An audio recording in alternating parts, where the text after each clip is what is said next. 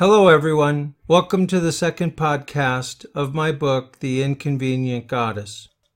I am James Aarons, the ADHD author and veterinarian, introducing Chapter 2 of my book, The Inconvenient Goddess, a time travel story where a modern-day veterinarian finds herself mistaken as a goddess when an explosion sends her back to the time of the Egyptian pharaohs.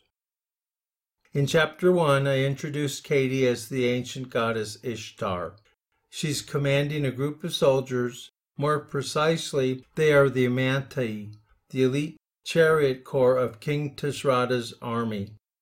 Katie, or Ishtar, actually, is showing the ancients how to form a circle around a horse in an effort to tame the wild thing.